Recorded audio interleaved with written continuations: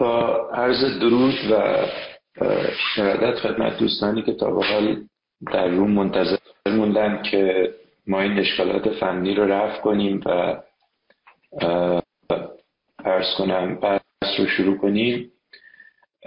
من قصد دارم که مبحثم رو با ذکر چند تا نکته بسیار مختصر و بعد از اون یه تعدادی مثال در این خصوص که قدرت‌های اقتدارگرا، قدرت‌های تمامیت‌خواه نظیر جمهوری اسلامی ایران، نظیر دولت روسیه، نظیر جمهوری خلق چین چگونه سعی می‌کنند از ابزارهای سوشال میدیا، ابزارهای دیجیتال، چیزهایی که قرار بوده به شهروندان کمک کنه که به نوعی انحصار کامل اطلاعات و گردش اطلاعات رو که در انحصار دولت‌های تمامیت‌خواه قرار داره. خب شما ببینید در یک کشوری مثل ایران صدا و سیما کاملا در اختیار دولت قرار داره.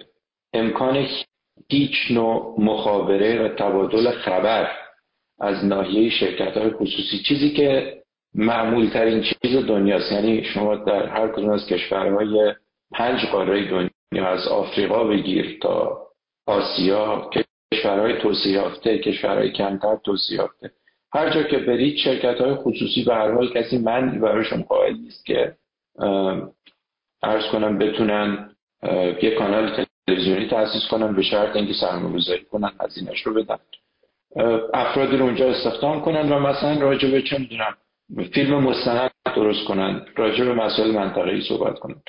اما در ایران با یه بودجه بسیار غیر قابل باور که حتی قابل مقایسه است با کشورهایی که درآمدزرانه در اونها 10 برابر ایرانه، دولت تمام این گردش اخبار رو در انحصار داره.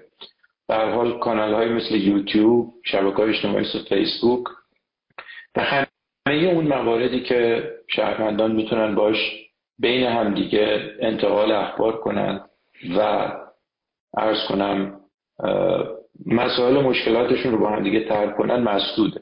البته این به این معنا نیست که مردم از این ابزارها استفاده نمی‌کنن. مردم از این ابزارها استفاده می‌کنن. خب میدونید شمار بسیار بزرگی از مردم ایران در تلگرام هستن و از دیگر ابزارها استفاده می‌کنن. یه شمار زیادی از مردم دسترسی به اینترنت ماهواره، دسترسی به کانال‌های ماهواره‌ای دارن و خب در آینده احتمالاً شماری از شهروندان، شمار قابل توجهی از شهروندان به اینترنت ماهواره‌ای هم دسترسی خواهند داشت. اما اینها تحمل نمیشه، سایت‌های مختلف فیلتر میشن. شما ببینید همین سایت یوتیوب که این روزها به صورت دومین موتور جستجو در اومده در دنیا. الان دوستانی که خارج از ایران زندگی میکنن میدونن شما هر چیزی که بخواید، هر یه چیزی رو در خونه بخواید درست کنید، یه درسی رو بخواید یاد بگیرید، چراغ ماشینتون رو بخواید عوض کنید، اولین جایی که میرید سرچ میکنید یوتیوبه. این سایت به کلی در ایران مسدود شده. شما ببینید در بین همسایگان ایران حتی عربستان سعودی، اما اینا هم این سایت رو مسدود نکردن. بنابراین ایران در یک وضعیت واقعا فاجعه بار به لحاظ اینترنت و حالا منفذی که باز مونده و در سالهای گذشته از 2009 به این ور شهروندان ازش استفاده می‌کردن برای ارتباط با همدیگه و برای ارتباط با دنیای خارج، برای رسوندن صداشون به دنیای خارج و بیان مشکلاتشون. شبکه‌های اجتماعی بود مثل فیسبوک، مثل تلگرام، مثل توییتر. و اینجاست که ما می‌بینیم حکومت اومده و بیشترین توان رو چه به لحاظ نیروی انسانی، چه به لحاظ نوها و معلومات تکنیکی و چه به لحاظ هزینه‌ای که داره میکنه گذاشته و در این عرض خدمت شما شبکه‌ها و سعی داره که مثل صدا و سیما، مثل موارد دیگه روی اینها هم کنترل کامل داشته باشه. خب برخلاف اون مواردی که ذکر کردم مثلا فیسبوک و سایت های بسیاری که در این سالها اومدن و فیلتر شدن و کاربرانشون از دست دادن، شبکه‌های اجتماعی مثل توییتر و تلگرام هنوز قدری از کاربران دارن. شما میدونید بسیاری از افراد اونجا فعالیت دارن و ایرانیان بخشی از زمانشون رو دارن این شبکه‌ها میگذرونن. خودتون هم اطلاع دارید. به باور من در سالهای گذشته روی کردی که حکومت‌های مثل روسیه و ایران در این گونه شبکه‌ها داشتن قدری از فیلترینگ اوریان و سخت کردن کار اتصال به این شبکه‌ها فراتر رفته و به نوعی منحرف کردن، به نوعی ظاهر شدن در لباس مخالفین و مغشوش کردن به حالات مواردی که بعداً توضیح میدم عرض کنم که در مورد این شبکه‌ها یه قدری پیچیده تر شده و فکر میکنم همه شما این رو تجربه کردید. شما شبکه اجتماعی مثل توییتر رو زمانی که باز میکنید در شرایط فعلی یه بخش بزرگ محتوایی که اونجا هست فحش، دشنام، شایعه، تئوری توطئه و مطالبی است که هدف اون به صورت بسیار مشخص این است که افرادی که انتقاد به وضع موجود دارند رو گروهی آدم پرخاشگر، آدم‌های بی‌منطق، آدم‌های بعضاً حتی میشه با واژه دلغک ازش نام برد، آدم‌های غیر جدی، آدم‌هایی که هیچ طرح و برنامه و برنامه‌ریزی برای تغییر این اوضاع استثمار در ایران ندارند معرفی کنه و همزمان با این داره هزینه‌های میلیونی و میلیاردی میکنه که افرادی که در داخل ایران محتوای همراستا با دولت تولید میکنن رو انسان‌های موجه، متمدن، آرام، اهل استدلال، اهل تحمل و اهل رواداری نشون بده. مسئله‌ای که کاملا برخلاف واقعیته. یعنی شهروندان منتقد جامعه مدنی در ایران انسان‌های بردبار، انسان‌های دارای تساهل، انسان‌هایی هستند که فقط و فقط یک زندگی بهتری رو میخوان برای خودشون و خانواده‌شون و فرزندانشون و این دولت ایران هست که در حقیقت ایران رو وارد مناقشات خانمان برانداز جهانی مثل همین مسائلی که داره امروز اتفاق میفته کرده. اما در عمل درست مثل روسیه روی کردی که سالیان سال پیش شروع شد، این حاکمان ایران هستند که قصد دارن خودشون رو قربانی، آدم‌های آماده گفتگو، آدم‌های اهل منطق و مخالفانشون رو آدم‌های عرض و خدمت شما افراطی، آدم‌های خشونت طلب، آدم‌های نابردبار، آدم‌های عرض و خدمت شما آدم‌هایی که خطر محسوب میشن برای کیان این مملکت اینا نشون بده. من میدونید چون شخصا علاقه ندارم که زمان زیادی صحبت کنم، در این حال اگر دوستان سوالی، مطلبی، طرحی، انتقادی هرچی دارن رو جناب رایگانی عزیز میخوایم مطرح کنید که قدری هم راجع به اونها صحبت کنید. مرسی آقای راشدان. من یه سوال پرسیدم، حالا فکر کنم فراموش کردم. یه توضیح گفتیم اگه ممکنه در مورد دیس اینفورمیشن و میس اینفورمیشن بدید، تفاوت اینها و اینکه چطور عمل میکنن. وقتی مثلا میخوان یک دیس اینفورمیشن رو منتشر کنن، اینا اول منتشر میکنن، بعد میان یه سندسازی میکنن با اون، بعد سندسازی بعد میان بهار اونو پروموتش میکنن، به نوعی بازی میکنن با اون، یا خبرهای درستی که هستش اونها رو به نوعی منحرف میکنن. اگه در این مورد توضیح بدید خیلی متشکرم میشم. میس اینفورمیشن خیلی ساده است. من از بحث تکنیکی داستان یه قدر فاصله میگیرم، به زبان خیلی ساده برای شما توضیح بدم اگر در حدی که معلومات هم البته قطع میگه. ببینید میس اینفورمیشن خیلی ساده است. یه شرکت اقتصادی هست، یه کشوری وجود داره که در اون تورم هست مثلا 45%. شما اگر بیاین اونجا بگید ما در این کشور تورم نداریم، این میس اینفورمیشن، دارید دروغ میگید، اطلاعات غلط منتشر میکنید. درسته؟ شما مثلا اگر بیاین بگید که یک رویه‌ای که ایران، روسیه، جای دیگه دارن، اروپا گرسنه است، همه در اروپا دارن یخ میزنن، بیکاری بیداد میکنه، عرض کنم مردم نون برای خوردن ندارن، این میس اینفورمیشن. دیس اینفورمیشن یه قدری پیچیده تره. دیس اینفورمیشن به این شکله که مثلا شما یه مخالف دارید، شما یک منتقد دارید و میاین اطلاعات دروغی رو منتشر میکنید که این اطلاعات میاد میره و در فرض کنید در میان مخالفان شما راجع به اون شخص منتشر میشه برای اینکه راهبرد شما رو تأمین کنه، برای اینکه عرض کنم که شما یه مخالف دارید، یه منتقد دارید و او رو دوست ندارید، علاقه ندارید که دنیا حرف این آدم رو گوش کنه، علاقه ندارید که ایشون اصلا فعالیت سیاسی کنه. خب شما میایید نوعی مخالفان خودتون رو یا کشورهای خارجی رو یا فضای اطلاعاتی رو مانیپولیت میکنید.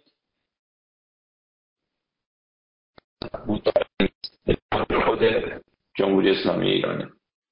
دیس اینفورمیشن انتشار اطلاعات غیر واقعی طراحی شده برای نیل به یک هدف نظامی، امنیتی، استراتژیک در جای دیگری است.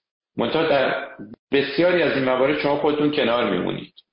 همونطور که گفتم شما یک مخالفی دارید، یک عملی رو میخواین در دنیا انجام بشه، میان فضای اطلاعاتی رو به گونه‌ای دستکاری میکنید، مانیپولیت میکنید که مثال بسیار خوبش الان در فضای سیاسی ایران وجود داره که شما میان اطلاعات غیر واقعی رو در ردای و در لفافه اکانت‌هایی که ظاهرا مخالف خودتون هستن منتشر میکنید برای که مخالفان خودتون رو ترور شخصیت بکنید. میس اینفورمیشن دروغه، اما دیس اینفورمیشن انتشار اطلاعات غیر واقعی طراحی شده است برای اینکه طرف مقابل رو به یک نوعی حرکت وادار کنید، برای اینکه به هر حال هدف راهبردی خودتون رو بهش برای نیل و هدف راهبردی. مرسی از توضیحتون جناب. میخواین مثال بزن؟ اگه مثال بزن خیلی بهتر میشه، به نظرم خیلی بهتره اگه مثال بزن.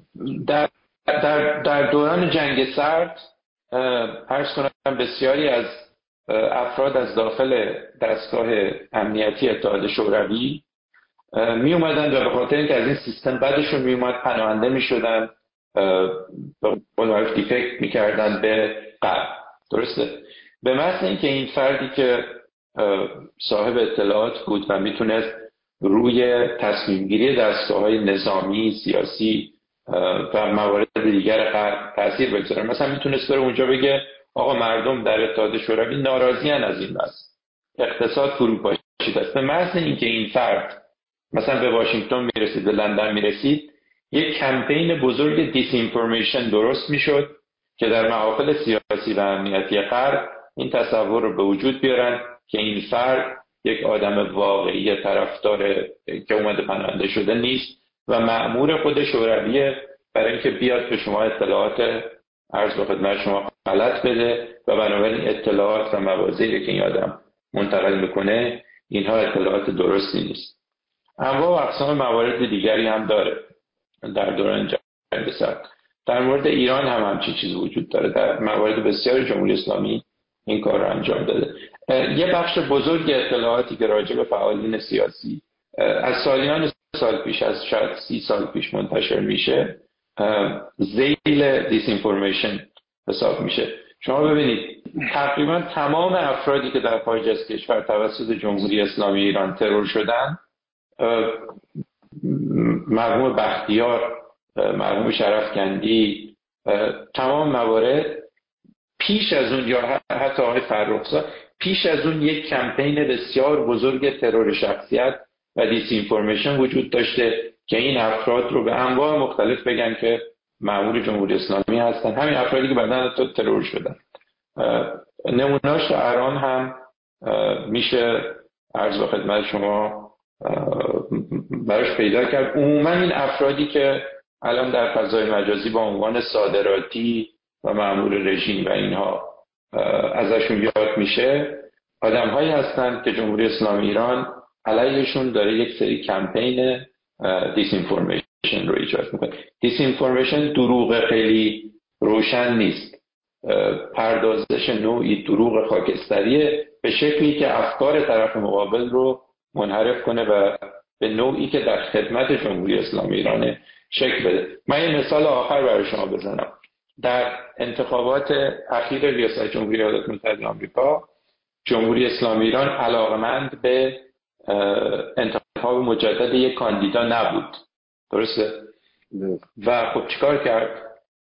اومد و در لباس طرفداران اون کاندیدا برای افراد بسیار زیادی از حزب رقیب اون کاندیدا فحش و تهدید فرستاد، مثل کارهایی که الان دارن میکنن با استفاده از مثلا پرچم شیر خورشید و سمبول‌های هر دو طرف و هر چند طرف مخالفان که به نوعی طرف مقابل رو منحرف کنه، مانیپولیت کنه که بیاد مثلا به نفع جمهوری اسلامی ایران رای بده.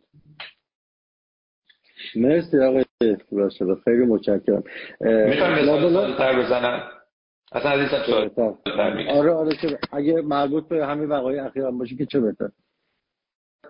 عزیز آقای رایگانی، من از شما خوشم نمیاد. خب من از شما خوشم نمیاد. من میخوام شما در کار و زندگی شغلی و فعالیت سیاسی موفق نشید.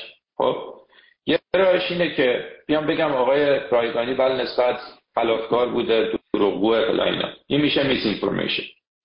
اما راه دومش که دیس اینفورمیشن هست یه قدری پیچیده‌تر و موثرتره و آن این که بیام یه اکانت درست کنم به اسم طرفدار آقای رایگانی و با اون اکانت طرفدار آقای رایگانی برم به تمام افرادی که در رسانه ها هستن، در عرض و خدمت شما سلبریتی هستن، تمام افراد پرطرفدار این جامعه خوش بدم. خب نتیجهش چی میشه؟ نتیجهش میشه که دید همه اون آدم ها نسبت به شما منفی میشه و یک جور اتحادی ایجاد میشه که همه بیان بگن که رایگانی رو باید یه جوری از صحنه خارج کرد. این میشه دیس اینفورمیشن. بسیار مثلا خیلی خیلی خوبی بود. البته شما بزرگید و بزرگوارید و این موفق نمیشه. خیلی متشکرم از این لطف شما. لابلای صحبتتون گفتید که به هر حال اینا تعدادی اکانت های به ظاهر مخالف هستن. بعد این اطلاعات حالا نادرست یا اطلاعات گمراه کننده که میاد، اینا به هر حال نیاز به یه تعداد بزرگ، یه تعداد زیادی از این اکانت ها دارن دیگه. بعد حالا سوالی که یکی از کاربران پرسیده، من اینو در حقیقت دو تا چیزو باهاش مخلوط می‌کنم به این صورت که اطلاعی دارید یا میدونید که چه تعداد از این اکانت ها دارن مثلا توی شبکه‌های اجتماعی، برای مثال توی توییتر یا اینستاگرام فعالیت میکنن؟ یعنی آماری از اینها داریم ما یا هزینه‌ای که به هر حال برای اینها داره صرف میشه؟ بله ببینید اینجا ما از چند مسئله داریم صحبت میکنیم. فرض کنید من دوباره اگر اجازه بدید یه مثال نسبتاً ساده‌تر بزنم. فرض کنید بنده یک تولید کننده شامپو هستم، یک برند شامپو عرض کنم درست کردم و میخوام این برند رو بفروشم و خب بر این امر واقفم که در فضای کنونی تعداد بسیار زیادی از شهروندان اطلاعات خودشون رو بر این که کدوم شامپو بهتره از فضای مجازی میگیرن. درسته؟ یا اینکه اساساً شهروندان به رسانه‌های من مثل صدا و سیما در مورد شامپو اعتماد ندارن و باز میرن در اینستاگرام، تلگرام جایی. خب من چند تا کار میتونم بکنم. یکی برم سراغ سلبریتی ها بگم شما این شامپو رو منتشر کن. کار دیگه که میتونم بکنم این است که یک بهش میگن کامپیوتیشنال کانسنسوس، بیام با عدد و رقم و شیوه های کامپیوتری و موارد متعددی که یکی از اونها استفاده از بات و ربات هست، بیام شامپویی رو که در فضای مجازی 30 تا لایک داره تبدیل کنم به 30,000 لایک. زمانی که این شامپو در اینستاگرام 30,000 لایک داشته باشه، افراد بسیار بیشتری این برند رو و این تصویر رو میبینن و ممکنه اون 30,000 لایک دروغین و لایک بات به مرور تبدیل بشه به 60,000 لایک که اون وقت اون 30,000 تای دوم شهروندان واقعی است.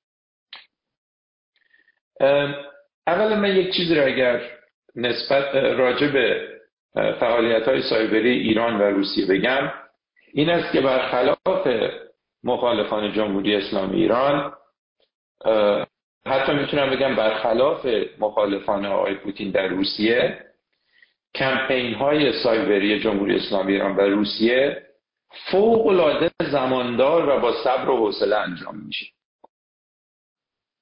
یعنی برخلاف مخالفان که به صورت روزانه فعالیت میکنن، مثلا امروز میبینم غزه هست سر این دعوا میکنن، فردا داستان مسابقه فوتبال هست سر این دعوا میکنن، کشورهای مثل روسیه و ایران اهداف استراتژیک تعریف شده دارن از سالهای حدود 2012 2013 به بعد که حتی ذره‌ای از اون اهداف تخطی نکردن. اکانت هایی رو درست کردن، شیوه هایی رو دارن استفاده میکنن که به صورت مستمر همون کار داره تکرار میشه و اساساً دلیل این که اینقدر تأثیر داره به خاطر اینه که منوط به رویدادهای روز نیست، یک چیز تکنیکی آزمایش شده بسیار دقیقی هست که دائم داره تکرار میشه. اگر بخوام خلاصه کنم چی کار دارن میکنن، کارهای متفاوت دارن میکنن، منتها گل سرسبد تمام این راهبرداشون اختلاف انداختن بین مخالفان، بی‌اعتماد کردن شهروندان، بی‌اعتماد کردن کاربران فضای مجازی به همه مخالفان و منتقدان. بارها پیش اومده که یک مخالف و یک منتقد رو به صورت راهبردی چند ماهی و یا چند سالی از انتقاد و حمله و تخریب مسئول نگه داشتن، به خاطر اینکه اون مخالف داشته در راستای اجرای اهداف راهبردی ایران یا روسیه به دیگر مخالفان حمله می‌کرد.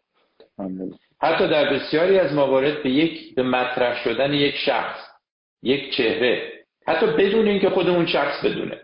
فرض کنید، من خودم رو میگم، فرض کنید جمهوری اسلامی ایران یا روسیه میفهمه که من نیما راشدان آدم بدخویی هستم، ناراحتی‌های روحی دارم که این ناراحتی‌های روحی هر روز من رو وادار میکنه به بقیه حمله کنم. چیکار میکنه؟ من رو از انتقاد و تخریب شخصیت و افشای پشت پرده و فلان و فلان و ارعاب خانواده‌ام و اینها مسئول نگه میداره. در حقیقت جاده‌ای رو باز میکنه که از طریق من بتونه بین مخالفان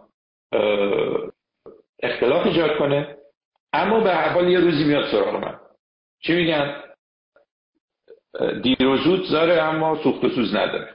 یعنی وقتی که به کمک من، به کمک سمبول‌های من، به کمک هواداران من که اونا هم برخوش دور آدم‌های کاربران خودش هستن، بقیه منتقدان رو بی‌اعتبار کرد، وقتی حالا اینا رو بعدا میتونم توضیح بدم که راهبرداشون در خصوص کاربران عادی چیه، اما وقتی به اون اهدافش رسید نهایتاً سراغ خود من هم میاد. ببینید، چیزی که ما در رفتار این حکومت ها مشاهده کردیم، همینطور که گفتم، ایجاد اختلاف بین منتقدین هست و بذارید یک بار، دو بار، 10 بار و 100 بار تکرار کنم این رو که 90% فوکوسشون به مخالفینی است که در داخل کشورشون زندگی میکنن، نه مخالفین خارج از کشور. اونها اتفاقا عرصه این بازی رو بیشتر میشناسن و میدونن که مردمی که داخل اون جوامع زندگی میکنن بیشتر میتونن در به قول معروف در تماس خیلی روشن با وقایع و رویدادهای اونجا هستن و بیشتر میتونن ایجاد مشکل کنن. فرض کنید یه شهروند میتونه خیلی راحت بیاد سنگ بگیره مثلا شیشه رو بزن بشکنه، ولی در خارج از کشور فقط میتونه لایک کنه، کامنت بذاره، کار خاصی زیاد نمیتونه بکنه. اما حالا به هر حال چه کار دارن میکنن؟ در مورد ایران بذارید برای شما توضیح بدم. اگر شما روند چند سال گذشته رو نگاه کنید و به قدر کافی موارد به قول معروف مستندسازی شده در خصوص ایالات متحده آمریکا، کشورهای مختلف وجود داره از کاری که روسیه داشت انجام میداد، شما میبینید که بعد از ایجاد اختلاف بین این جوامع رو بیان تقسیم کنن به آدم‌های به قول معروف ضد مهاجران، ضد واکسن کووید و افراد رو به با عنوانهای مختلف به جون هم دیگه بندازن، در پس این پرده راهبرد نخستشون که متنفر کردن شهروندان از مشارکت سیاسیه که مردم اساسا وارد این پدیده عرض کنم فعالیت سیاسی نشن. شما اگر نگاه کنید هر کدوم از منتقدین سیاسی ایران از زمانی که انتقاد سیاسی در بعد از جمهوری اسلامی ایران شروع شده، اگر برید و برخورد جمهوری اسلامی ایران با اون آدم رو نگاه کنید، در روسیه دوران اتحاد شوروی هم همین بوده. من بارها این رو گفتم. مثلا آقای اندری ساخاروف ناراضی سرشناس اتحاد جماهیر شوروی اعتصاب غذا میکرد در اعتراض به وضعیت حقوق بشر در شوروی. الان که دیگه ما اسناد کاگبه داریم، میدونیم که چه کار کردن. KGB بلافاصله تشکیل جلسه میداد و یک سری روزنامه‌نگار رو در غرب و در داخل اتحاد شوروی مأمور میکرد که بنویسند و شایع کنند که ایشون به خاطر حقوق بشر اعتصاب غذا نکرده، به خاطر اینکه مثلا دخترش ویزا بگیره یا همسرش بره در ایتالیا عمل چشم انجام بده یا دامادش اجازه سفر داشته باشه اعتصاب غذا کرد. اینکه شما بیاین هر کسی رو که کمترین انتقادی میکنه، هر کسی رو که کمترین کاری انجام میده که مخالف میل جمهوری اسلامی ایرانه، بگید دزد، کاسب خون، کاسب پول، نمیدونم رفته جزیره فلان تفریح کرده، میخواد فاند بگیره، میخواد کمک بگیره و اینجا هم دوباره جالبه. ببینید شما بین مخالفان جمهوری اسلامی ایران، حتی مخالفانی که بعضن به اشتباه و به خاطر اینکه در این پروسه قرار گرفتن این اتهام‌ها رو با هم دیگه میزنن، حتی یک نفر رو هم از این تیپ اتهام که شما عرض کنم به خاطر سودجویی و به خاطر منفعت شخصی دارین این کار رو میکنی مسئول نمیگذارن. چرا میگن نیما راشدان به خاطر پول داره این حرفا رو میزنه؟ به خاطر ضربه زدن به من نمیگن، به خاطر از بین بردن اعتماد هزاران و صدها هزار کاربر اینترنتی میگن که ببندن اکانتشون رو، ببندن فعالیتشون رو خاتمه بدن و به طور خلاصه ترجیحاً تمام این سلسله عملیات این باشه که هیچ کس به فکر ما نیست، بذار سرمون بندازیم دنبال زندگیمون، بریم کار کسبمون رو کنیم، به انتقاد اینا کار نداشته باشیم. شما اگر تمام داده هایی رو که در توییتر فارسی تولید شده، همین هشتگ کاسب خون، نمیدونم فلان، فلانی شیاد، فلان، اینها رو ترک کنید، میبینید که یک کمپین بسیار بزرگی وجود داره برای بدنام کردن همه مخالفان جمهوری اسلامی ایران. حالا من نام نمیخوام ببرم، در مورد روسیه هم همینطوره. به هر کدوم از اینها یک برچسب میزنن، یکی رو میگن تجزیه طلبه، یکی رو میگن کاسب خونه، یکی رو میگن شیاده، یکی رو میگن فلان. میدونید هدف اینها تخریب اون افراد نیست، ناامید کردن کاربری که الان داره به اینستاگرامی که ما اینجا داریم باهاش صحبت میکنیم گوش میکنه، به خاطر اینکه این رو میخوان تو ذهن مردم جا بندازن که هیچ کس به فکر ما نیست، هیچ کس به داد ما نمیرسه، اینا همه یه سری کلاهبردار متقلبن، دنبال منافع شخصیشونه. پس چیکار کنیم؟ میدونن که نمیتونن اون فرد رو قانع کنن بیا دنبال نظام، هیچ کاری نکن. حالا میشه در مورد کشورهای مختلف حتی مثال خیلی عینی تر از این زد. در مورد اصخایی کنم من صحبت کنم در مورد آمار این هم اطلاعی دارید که چه تعدادی دارن فعالیت میکنن یا از چقدر به حقیقت هزینه کردن یا چه تعداد نیرویی دارن با این کار میکنن؟ ببینید این آماری که به صورت روشن در عرصه عمومی وجود داره، چون خارج از عرصه عمومی خب افراد میتونن حدس بزنن و این حدس دقیق نیست.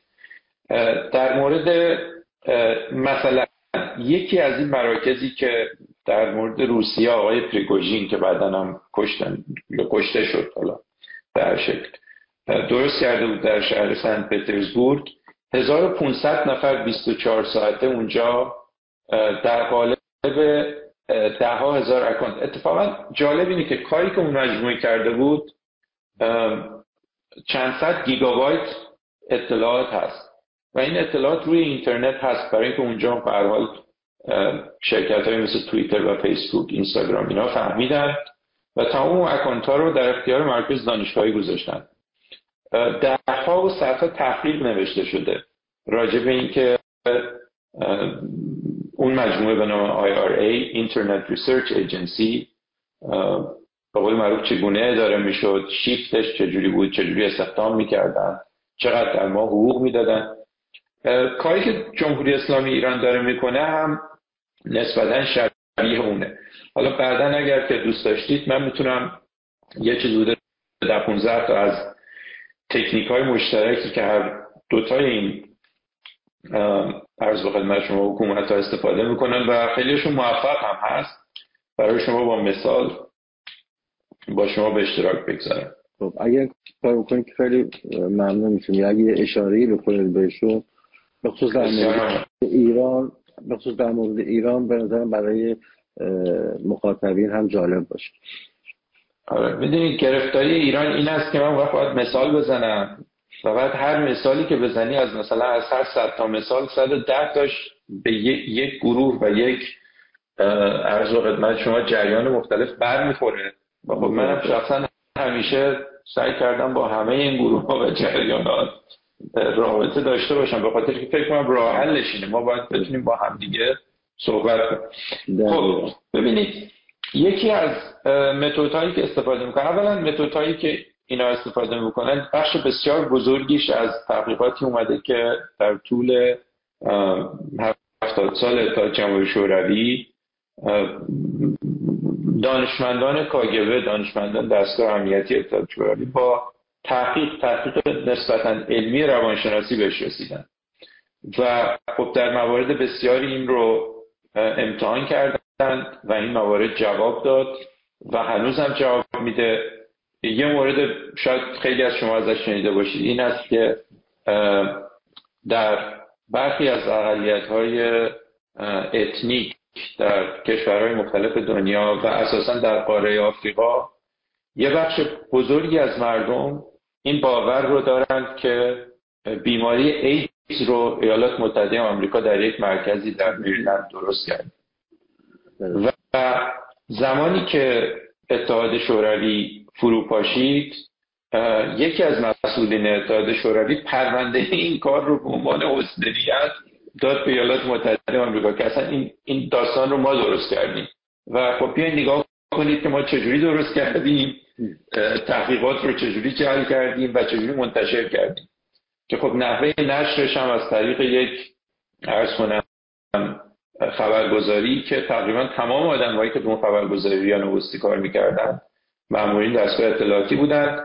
و هر کدومشون یک سری افرادی داشتن در قاره‌های مختلف دنیا در رسانه‌های اتفاقا کم اهمیت این خبر رو درس میدادن و بعد اول میومد در یک، مثلا در این موردی که دارم با شما صحبت میکنم، در یک روزنامه واقعا بی اهمیتی در یکی از دهات هند منتشر شده، از اونجا مثلا یک عامل دیگه اون رو گرفته برده این و دیگه نهایت موفقیتش این بوده که یک نماینده کمونیست حزب کمونیست فرانسه در پارلمان اروپا این رو مطرح کرده. خب وقتی اونجا مطرح میشه دیگه رسانه‌های بزرگ هم بهش دامن میزنن و خب ببینید تا همین امروز هم با اینکه خود روسیه و شوروی اقرار کردن این داستان رو ما درست کردیم، هنوز خیلی این باور رو دارن که آمریکا این رو درست کرده.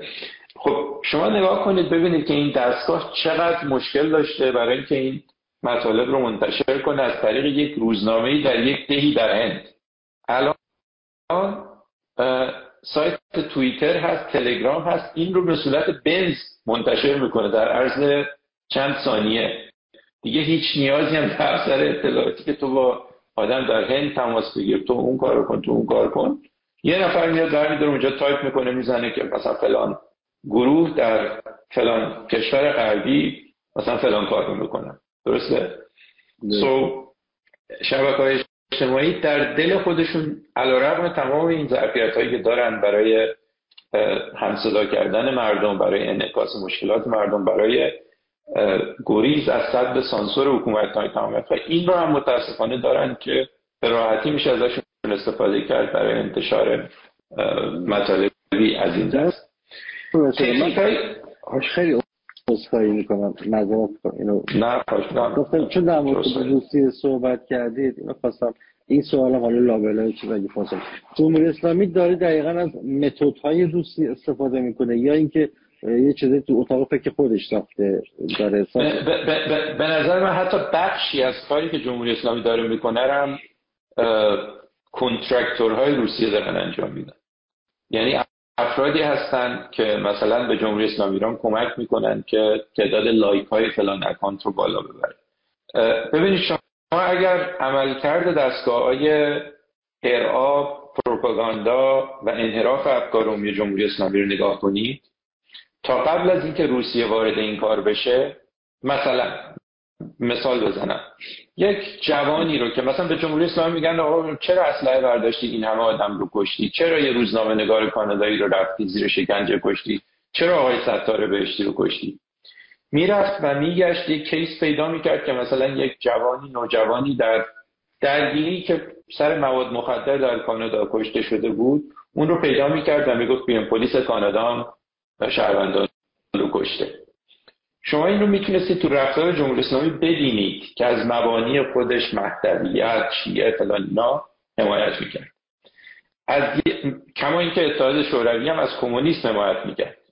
شما در دوران اتحاد شوروی شاهد این نبودی که یک سری اکانت که پولش رو اتحاد شوروی داده از فاشیسم حمایت کنن، نداشتی همچین پدیده ای رو. بعد از این دورانه که اینا به این نتیجه میرسن که میشه با ظاهر شدن در لباس مخالفین خودت اهداف استراتژیک خودت رو محقق کنی. درسته؟ بنابراین این قسمت جدید کار جمهوری اسلامی که از سال به باور من از سال 2006-7 تقریبا نشانه‌اش رو میشه دید که مثلا 2 تا کاندیدای موازی رو بیارن در انتخابات که اینا هم دیگر تخریب کنن، کاندیدای تو رأی بیارن. اینها کارهایی است که کسانی که وقت در این گذاشتن، روسیه رو مطالعه کردن، نحوه عرض به خدمت شما درگیری روسیه در کشورهای مختلف رو مطالعه کردن، اونها میتونن تشخیص بدن رگه‌های روسیه رفتارهای دستگاه امنیتی ایران رو. ببینید یک مثال بسیار خوبش این است که جمهوری اسلامی ایران و نهادهای عرض کنم فقهی جمهوری اسلامی ایران نظر خاصی راجع به مسئله کرونا نداشتن. یعنی واقعا شما برید در فقه شیعه نظریات حکومتی ایران، نظر خاصی وجود نداشت که باید واکسن زد، باید واکسن نزد، چه کار باید کرد، باید بس یا نه. در این زمینه یه قدری عرفی فکر می‌کرد این نظام. اما برخلاف نظام جمهوری اسلامی ایران، روسیه بر این قائل بود که میشود ویروس کرونا رو، کما اینکه این کار رو هم انجام داد، در کشورهای مختلف تبدیل کرد به یک مسئله سیاسی با تئوری توطئه، که از یک طرف گفت که آقا این یک ویروسی است که در دنیا جایی ساخته شده برای اینکه مثلا شما دیدید حتی در بیانات رهبر جمهوری اسلامی اینا این بود که این واکسن ها از کجا معلوم که مثلا به یک گروه قومی خاص مثلا علیه مسلمان ها ساخته نشده باشه. حتی این رو روشن گفت. از اینجاست که میتونید ببینید جامعه تبدیل میشه به گروه ضد واکسن انتی واکس و گروهی که خب آدم‌های معمولی هستند که میخوان زندگی کنن و به هر حال چه فرقی داره واکسن فلج اطفال زدیم، واکسن سیاه‌سرخ بزنیم، واکسن BCG زدیم با این یکی. از اینجاست که میشه واقعا دید این رده‌های کار روسیه رو. من این رو جای دیگه هم قبلا گفتم، الان کاری که در روسیه در فضای سوشال میدیا ایران داره انجام میده، ترسیم یک آینده واقعا کاتاستروفایزینگ چی میشه به چیز، واقعا میدونی روز قیامت و نابودی و همه چیز از بین میره است از مسئله مهاجرت در ایران. مسئله مهاجرت در ایران و در بسیاری از کشورها نه ارقامش به اون حدیه که بتونه یک کشور 85 میلیونی با مشکل مواجه کنه، نه اساساً مسئله واقعی زندگی روزمره آدم ها نیست. در صورتی که اگر شما افرادی که در معرض تبلیغات رسانه‌های اجتماعی هستند رو ازشون سوال کنی، میبینی که درک غیر واقعی دارن از اینکه آقا مثلا شنیدی فلان چیز شده، حمله کردن، سر این رو بریدن، فلان کردن. این یک روش بسیار شناخته شده است از اینکه یک نوع التهابی رو ایجاد کنن و بعد شهروندانی که بعضا به لحاظ روانی پران هستن، به لحاظ روانی مستعد هستن برای اینکه عرض کنم یکی واهمه پیدا کنه، یکی به قول معروف یک حالت آخر زمانی بهش دست بده، اینها رو بیارن کامیونیتی درست کنن و بعد مثلا از این کامیونیتی استفاده کنن برای اینکه حالا من مثالش از ایالات متحده براشون میتونم بزنم. ببینید الان همین گروهی که درست شده به نام آنتی وکس یا آدم‌هایی که با واکسن مخالفن، به نظر شما تصادفیه که تقریبا 100% این گروه با کمک به اوکراین در جنگ با روسیه مخالفن؟ تصادفی نیست. یک کامیونیتی که خلق شده، درست شده، با چیزی حدود شاید 6 سال 7 سال صرف هزینه و زمان و ادورتایزمنت و کار روانی، یک کامیونیتی درست شده که امروز بیاد و در راستای اهداف راهبردی جمهوری اسلامی ایران یا روسیه سرویس بده بشه. بس در حقیقت سوالی که حالا به ذهنم میرسه اینه که آیا این منازعات، این تنش‌ها، این مسائل توی سوشال مدیا، رسانه‌های دیجیتالی یه امر طبیعیه یا توی سایر کشورها هم رایج هستش، یعنی توی بقیه کشورهای دنیا وجود داره؟ ببین بذارید یه قدری راجع به بیشتر صحبت کنیم. من فکر میکنم که ما انسان‌ها به صورت، یعنی این چیزیست که من فکر نمیکنم افرادی که روانشناسی اجتماعی رو مطالعه میکنن، آدم‌هایی که انسانشناسی اجتماعی رو مطالعه میکنن، اونها راجع به این خیلی بحث کردن که اساساً ما انسان‌ها میدونید تصادفی نیست که نصف مردم ایران طرفدار تیم قرمزن، نصف مردم ایران طرفدار تیم آبی‌ان و لذت میبرن از اینکه نزاع کنن به هم دیگه، بعضا پرخاش کنن، یه سری شعار خلق کنن که فلانی چیکارش میکنه، مثلا سوراخش میکنه. اینا میدونید این در ظاهرا در اعماق روان بشر که خودش و گروه خودش رو یک ترایب یا یک فرقه بدونه و با گروه مقابل که اون رو هم یک ترایب میدونه مخالفت کنه. شما من فکر میکنم حتی اگر 50 تا انسان رو ببرید در یک جزیره دور افتاده رها کنید، فکر میکنم گریزی از این نیست که اینها به دو گروه چیز میشن و اون گروه میگه باعث مشکلات اون یکی گروه. این چیز جدیدی نیست، همه جا وجود داره و در مورد فوتبال هم برای خنده و فان و این چیزا هست دیگه. شما میرید در استادیوم بازی انجام میشه، لذت میبرید از اون هیجان و بعضا تو راه برگشت اتوبوس به هم دیگه هم دو تا شعار رو خوش میدید، دو تا شیشه میشکنید و تموم میشه میره. من احساسم این هست که دستگاه امنیت جمهوری اسلامی روسیه و دیگران همین کار رو دارن در فضای مجازی انجام میدن. متاسفانه در چند ماه گذشته علاوه بر فضای مجازی دارن همین کار رو در فضای واقعی هم انجام میدن. اصلا تصادفی نیست که ساز و دهلی که به خاطر در استادیوم قبلا ازش استفاده میشد برای اولین بار در 40 سال گذشته در تجمعات و تظاهرات سیاسی جای مختلف داره ازش استفاده میشه، از سوی گروه‌های مختلف و نه یک گروه. به خاطر اینکه فضا قرار استادیومی بشه. فضای استادیومی فضای احساسیه. شما فکر میکنید در درگیری بین پرسپولیس، حالا مثال ایران رو نزنم، فلان تیم باستن و فلان تیم نیویورک، شما فکر میکنید کسی فکر میکنه به لحاظ منطقی که آیا این که این تیم پیروز بشه اون یکی به نفع اقتصاد منه، نرخ بهره رو پایین میاره، قیمت مسکن کم میشه، میدونید بهداشت عمومی بهتر میشه؟ نه. افراد در بی‌معنی ترین شکل ممکن به لحاظ سیاسی اجتماعی میرن یه جا هیجانات خودش رو تخلیه کنن و یه بخش بزرگ این هم یک فضای احساسی که با فحشه. این روی کرد اتخاذ شده از سوی روسیه و ایران و خصوصا ایران در سالهای گذشته که آدم‌ها رو به طرفداران تیم‌های فوتبال تبدیل کنن. این تیم ماست، این سمبل ماست، این رهبر ماست. هر کی به این آدم و این اکانت و این وب پیج و این صفحه اینستاگرام انتقاد کنه خائنه، به قول معروف وطن فروشه، نمیدونم ژن پرست، لغاتی که به کار میبرن.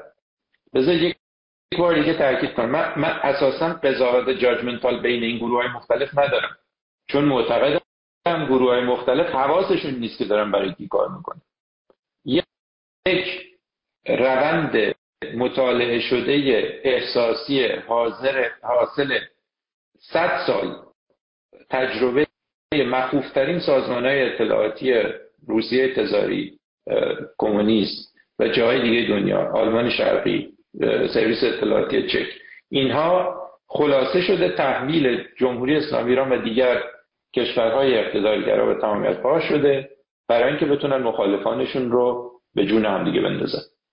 من حتی به این مخالفان هم انتقادی ندارم، به خاطر اینکه این کار انقدر به لحاظ تکنیکی خوب و با منابع بسیار و صرف هزینه بسیار انجام شده که اگر حتی هدفش خود من هم بودم، من الان با آقای رایگانی درگیر می شدم. درسته؟ حالا شاید در یک جلسه دیگه یه وقتی بشه به مهارت‌ها و ترفندهایی که کاربران عادی و فعالان میتونن از اونها عرض کنم استفاده کنن برای اینکه فائق بیان، غلبه کنن بر یک موارد اینجوری، به اونها اشاره کنیم. یه سیستم خیلی سادهش اینه که من اگر احساس میکنم که آقای رایگانی رو ازش خوشم نمیاد، خیلی ساده با ایشون صحبت کنم، برم حرف ایشون رو گوش کنم. الان نمیدونم شما حواستون هست در شبکه‌های اجتماعی مختلف مثل توییتر یا حتی یوتیوب، شما عملاً وقتی که وارد این شبکه میشید به خاطر وضعیت الگوریتمش و به خاطر صحنه آرایی قدرت‌های مثل روسیه و ایران که نوع این اکانت‌ها رو شیدن، شما آقای رایگانی هیچ وقت به این برخورد کردید که شما اساساً در اون فیدی که دارید نگاه میکنید که بسیاریشون هم مثلا شما مشترک محتوای اونها نیستید، آدم‌هایی هستند که الگوریتم میاره جلوی دیدگان شما. درسته؟ درست. تماما منطبق با باورهای شماست. شما حتی 3 روز هم اونجا رو همینجوری چیز کنید، یک نفر آدمی رو که با به میل شما فکر نکنه رو نمیبینید.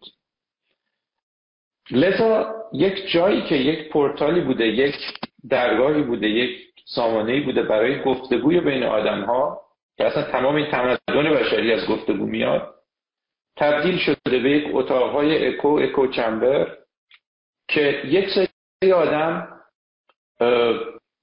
بر نسبت مثل مثلا یک سری انسان بدوی که هر کسی که اونجا بالا بیسته و بیشتر داد بزنه و بیشتر شیهه بکشه و بیشتر فریاد بزنه، لایک بیشتری میگیره، فقط دارن با خودشون تکلم میکنن.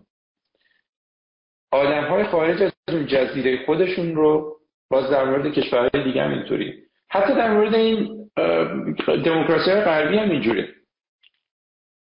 آخرین باری که ما با یک آدمی که راجب کلایمت چنج، راجب کووید، راجب چه میدونم مایگریشن، پناهندگان، دیدگاهی غیر از ما داشت صحبت کردیم کی بود؟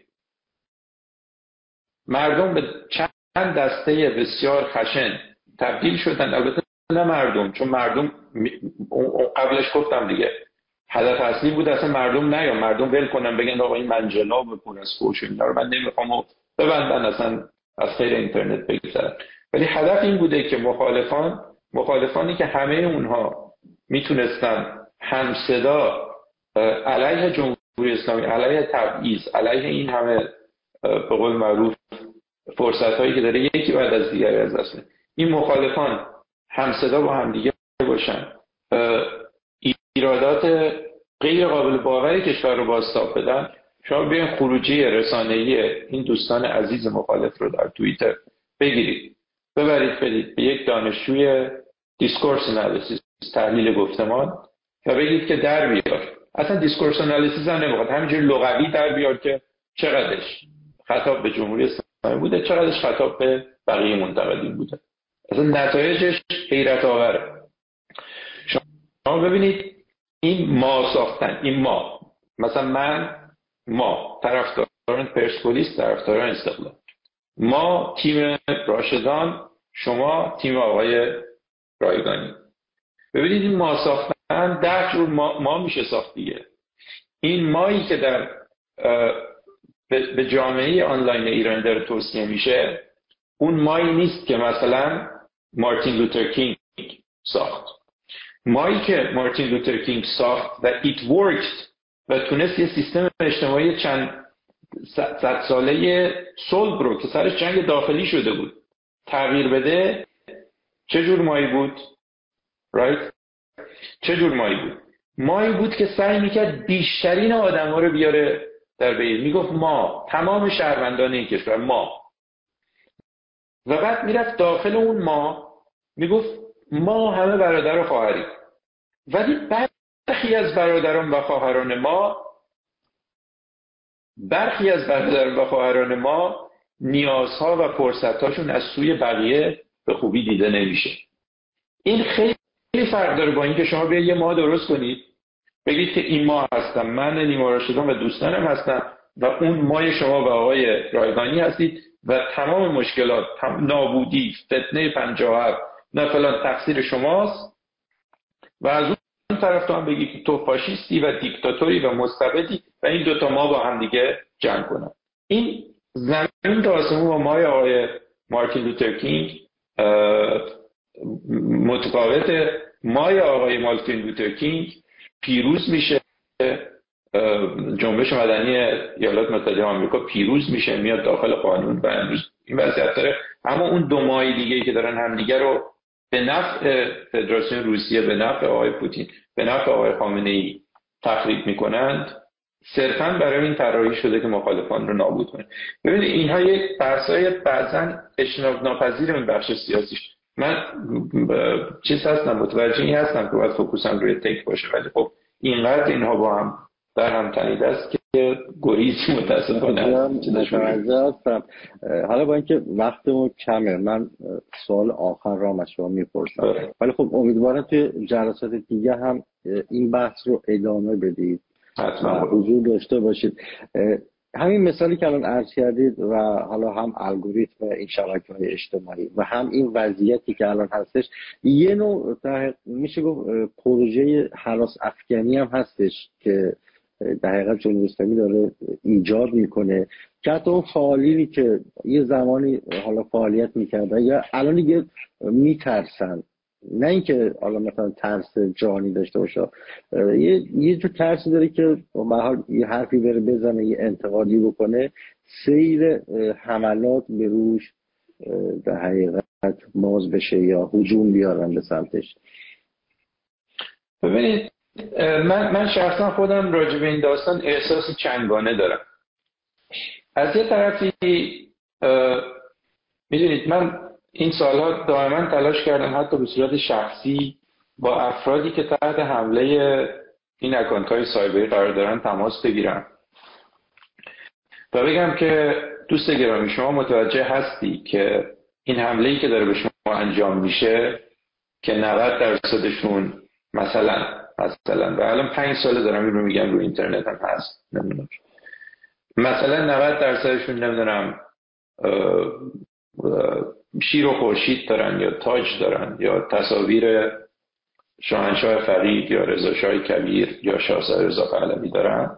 شما متوجه هستی که اینها هیچ ربطی به اینها ندارن و اینها صرفاً اکانتایی هستن که ساخته شدن برای اینکه شما رو نسبت به اون جریان که برای جمهوری اسلامی خطر بسیار بزرگی است تبدیل کنن. شما اینو متوجه هستی؟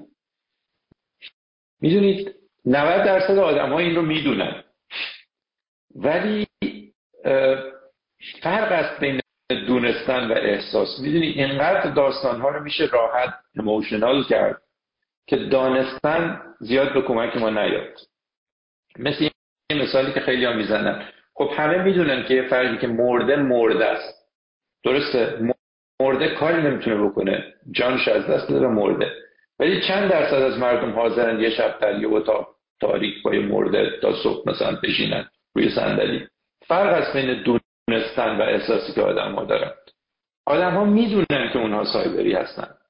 آدم ها میدونن که حتی آدم های واقعی که با سایبری ها همراه میشن تحت همین دینامیسمی که داره به هر حال انسان ها همه منیپولیت میشن، منیپولیت شدن. آدم های بدی نیستن، دوست ما هستن. میدونید من یه دوستی داریم و ایشون اوریج لایکی که اون زمان داشت مطالبی که پست میکرد مثلا 4 تا لایک بود. و بعد من یه جای جمله‌ای گفته بودم که خوشاینده مثلا جمهوری اسلامی نبود و خب ایشون حالا به هر دلیلی جمله بنده رو نقد کرده بود و یکو اون توییتش 4000 تا لایک گرفته بود.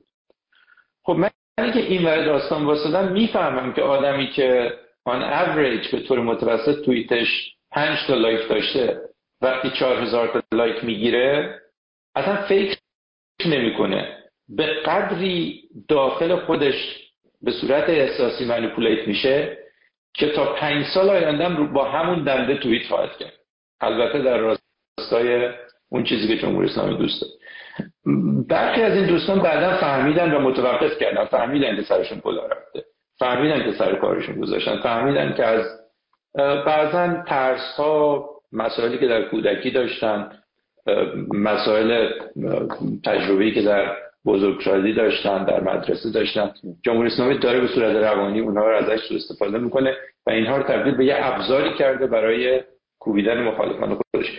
بعضیشون نفهمیدن. ولی خلاصه بخوام بکنم، من با بسیاری از افراد تماس میگرفتم و میگفتم اون طرف مقابلی که تو فکر میکنید داره به تو حمله میکنه، اون طرف مقابل مخالف سیاسی نیست، جمهوری اسلامی در اون لباس داره به تو حمله میکنه. میگفتن که خب پس اون آدمایی که با اسم واقعی حمله میکنن چی؟ گفتم خب اونها مثل من و تو اینقدر کریتیکال تینکینگ و فکر انتقادی نداشتن، احساسی وارد یه جریان شدن، اشتباه کردن. عرض میکردم خدمتتون، ببینید رفتیم با این دوستان، معمولا من چیز خودم میدونم که این کار رو انجام بدم که براشون توضیح بدم که آقا این افرادی که به شما حمله میکنند اون گروه سیاسی رقیب که او هم منتقد جمهوری اسلامی نیست، کما اینکه افرادی که به اونها حمله میکنن هم دوباره آدم‌هایی هستن در لباس شما با هم. این رو میفهمن ولی به صورت احساسی پذیرشش خیلی سخته. این یک. دو، حقیقتش اینه آقای رایگانی عزیز، نمیدونم این رو درست دادم بگی یا نه، در کشوری که دو تا روزنامه‌نگار به خاطر اینکه وظیفه روزنامه‌نگاری خودشون رو انجام دادن اینها رو برمی‌دارن 6 سال 9 سال زندان میکنن. یک دختر نوجوان 16 ساله به خاطر اینکه رفته بیرون اعتراض کنه به قتل میرسه. والا یه کمی زودرنجی و به قول معروف نازک نارنجی بودنه که یکی بگه چرا در توییتر من حمله میکنم. میدونید دیگه این کمترین هزینه‌ایه که ما میتونیم بپردازیم که شما یه توییت کردی زیرش خب اومدن پشت دادن. میدونی واقعا این میزان رنج رو وقتی شما بخواید مقایسه کنی در مقابل مادری که بچه‌ش رو از دست داد، یه جورایی درست نیست. هر کس به هر حال استحقاق اینو داره که زندگی آرام و احترام و اینا داشته باشه. ولی متاسفانه ما در حالا خوشبختانه متاسفانه در کشوری به دنیا اومدیم، در روزگاری به دنیا اومدیم، در دنیایی به دنیا اومدیم که حکومتی مثل جمهوری اسلامی به خودش اجازه میده و یک دختر رو به خاطر اینکه حجابش رو رعایت نکرده از بین میبره.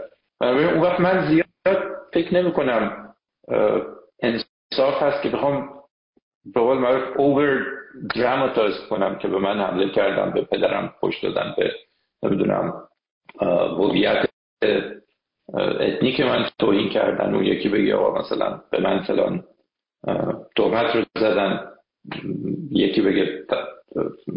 به هر حال اینا بخشی از چیزهای عرض به خدمت شما در افتادن به حکومت‌های مثل جمهوری اسلامی ایران.